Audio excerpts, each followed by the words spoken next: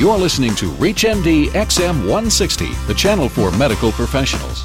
Welcome to Advances in Women's Health, sponsored in part by Eli Lilly.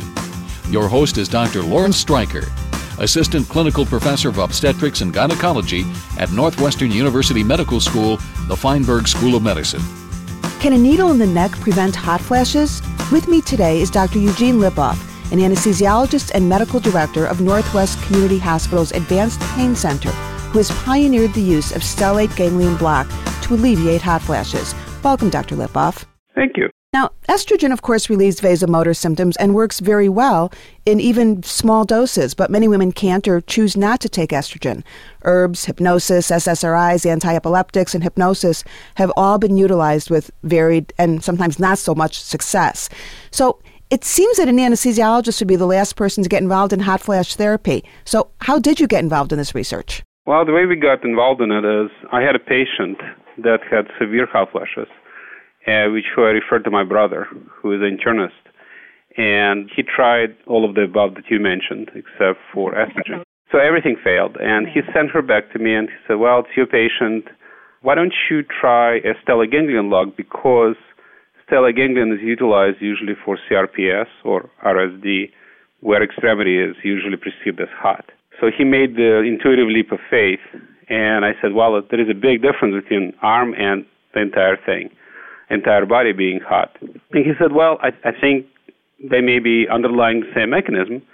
And he said, why don't you try it? And then I tried it on that first patient. She was highly cooperative, and she had a great response. And then we actually forgot about that technique for 2 years until my nurse had a problem with severe hot flashes. Well, obviously the etiology of hot flashes is quite complex, and we know it's tied to a thermoregulatory dysfunction of the hypothalamus. So can you be a little more specific about how a stellate ganglion block stops the flash from occurring? Yes. In fact, we have one publication in 2007 regarding that. We're putting another one together shortly in 2009, which I think will be a lot more informative. But I can tell you what I believe it does and how it works. There are two pieces of information which we published in 2007 paper, Medical Hypothesis. One was done by looking at a retrorabies virus injection.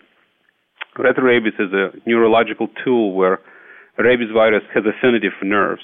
So if you inject a stellate ganglion with a retrorabies virus and see where the connections lie, those researchers in 2002 found three main areas of connections. One was insular cortex, two was hypothalamus, and three was amygdala. And then another study was done by Dr. Friedman in 2007, where a functional MRI was utilized to evaluate which part of the brain was active or hyperactive during hot flash, where he took 10 women, he wrapped them in hot towels to produce severe hot flash and scanned their brain. So they found that insular cortex lights up during that functional MRI. So the point of our paper in 2007 was, yes, there is a direct connection from a stellate to the brain, which I wasn't aware of, and most doctors are not. But two, there's also part of the brain that direct connection to that further demonstrates that that's the area of activity during hot flash. Everybody assumed it was hypothalamus, as you just did. But there seemed to be insular cortex is a huge part of perception of heat. In fact, insular cortex is also similarly affected in CRPS or RSD, where hot of extremity is a main symptom. So since that paper, I've been further investigating what the etiology is. In fact, I've been searching for a possible unifying theory, if you will. Why does the stellate work on hot flashes? Why does it work on CRPS? Our new paper actually is coming out next week about using stellate for PTSD, post-traumatic stress syndrome. So I was seeking a unifying theory, and this is what we found so far. It's been an interesting evolution. What we found is, here's a common factor. It's NGF, nerve growth factor. If a nerve is injured in CRPS, NGF is produced. That's been known for many years. If a ovaries or oophorectomy is performed on a rat, then the NGF is known to increase by 53%, which is a huge extent.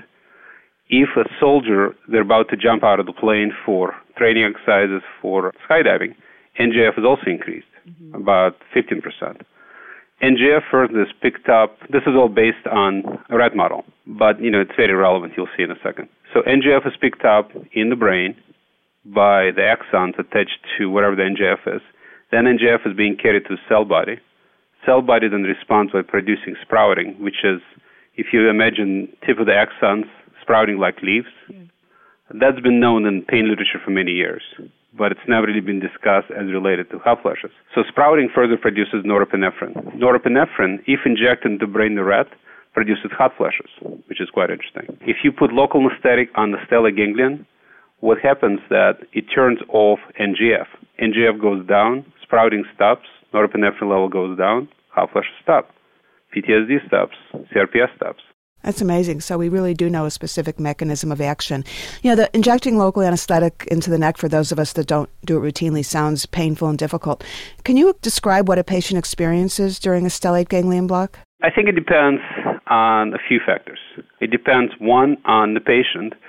There are people who are naturally stoic, and there's naturally people who are extremely fearful. People who are fearful, by the way, whenever a stellate ganglion block is performed, AIV is always placed, with or without anesthetic. It's done for safety reasons. So if patients are fearful or anything like that, we give them sedation. We also have special patches which we've been working with, which is like a lidocaine patch to numb up the skin. We also use fluoroscopy so we can see exactly what we're doing, thus the amount of attempts required to achieve the correct level is small. How long of a procedure does this generally? 2 to 5 minutes. Oh, so it's very quick. It's very quick. So most patients perceive it as they're much more frightened before they go in than when they come out. They go, is that all there is? When are you going to start? And then in the recovery room, they're okay. But the possible complications, there was a paper in 1993 out of Germany. That's the only paper that I saw that was actually done to see what really happens in the real world. You can imagine many complications. But in 1993 in Germany, keep in mind this was done without fluoroscopy. So this is prior to fluoroscopy. Fluoroscopy should be much safer because we know where we're at. So out of 40,000 stellate ganglions performed in that year in Germany, they saw 16 seizures. They saw 9 subarachnoid spreads. They saw 7 pneumothoraxes, and those were the complications. If you've just tuned in, you're listening to Advances in Women's Health from ReachMD, the channel for medical professionals.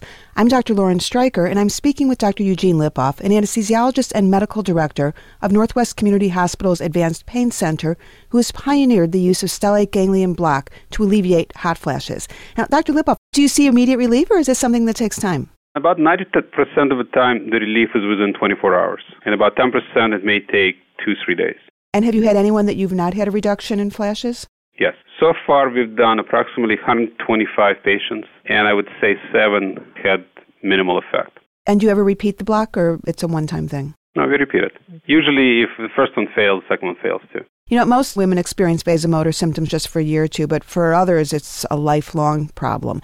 So do you know how long the block lasts? Is this something that needs to be repeated at intervals, or is it a one-time thing? I'll just give you an example. There was a young lady who had breast cancer at 32, and then she had chemo, and she had a very awful story. We did one stellate ganglion block 4 years ago. It lasted 2 weeks. The second one has lasted so far 4 years. We have done the study that was published in Lancet Oncology in May of this year. There were 13 patients. There was a follow-up, 52 follow-up that was published in September of this year. Just this will give you a good feel of how it works. So it was a 52-week follow-up. Out of the 52-week follow-up, out of 13 patients, 1 only needed 1 block, 3 needed 3 blocks, and 9 needed 2 blocks only. So most people needed 2 blocks for a period of a year, and the responses were huge. We went from, let's say, 75 or 80 hot flash average per week down to 2 or 3. And it seems that if women tolerate the procedure as well as you say, that repeating it is not something that most people would hesitate to do. Sleep alteration is another issue for many menopausal women, and I've seen your reports that this procedure can affect sleep as well. Is it that the hot flashes are alleviated that wake the woman up, or is the block actually doing something with the altered sleep patterns that we know to be a problem during menopause? Well, yet another excellent question. You obviously know your subject. In our publication in Lancet Oncology, we were able to demonstrate average weekly wake-ups went from 20 to 1 or 2 per week, which was a huge effect. As far as the mechanism, I have a theory on that. One, it may be just a hot flash reduction. However, there is a suggestion, at least I found in an article in 2002, that suggests that stellate ganglion block actually affects melatonin levels directly. I have not had resources, unfortunately, to study that, and we're trying to find those, but I'm very interested in evaluating melatonin levels before and after the block. I believe the melatonin level will markedly increase. The reason that article was published, it was Medical Hypothesis in 2002. They found that pinealocytes, or the cells that produce melatonin, degrade over time with sympathetic overflow. As people age, sympathetic system is more active. So if you can reset it or do a sympathectomy on rat, for example, pinealocytes come back to life better.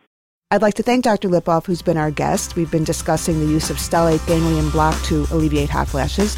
Please visit our website at reachmd.com, which features our entire library through on-demand podcasts. Thank you for listening. Thank you for listening to Advances in Women's Health, sponsored in part by Eli Lilly, with your host, Dr. Lawrence Streicher. For more details on the interviews and conversations in this week's show, or to download the segment, please go to reachmd.com/women's health.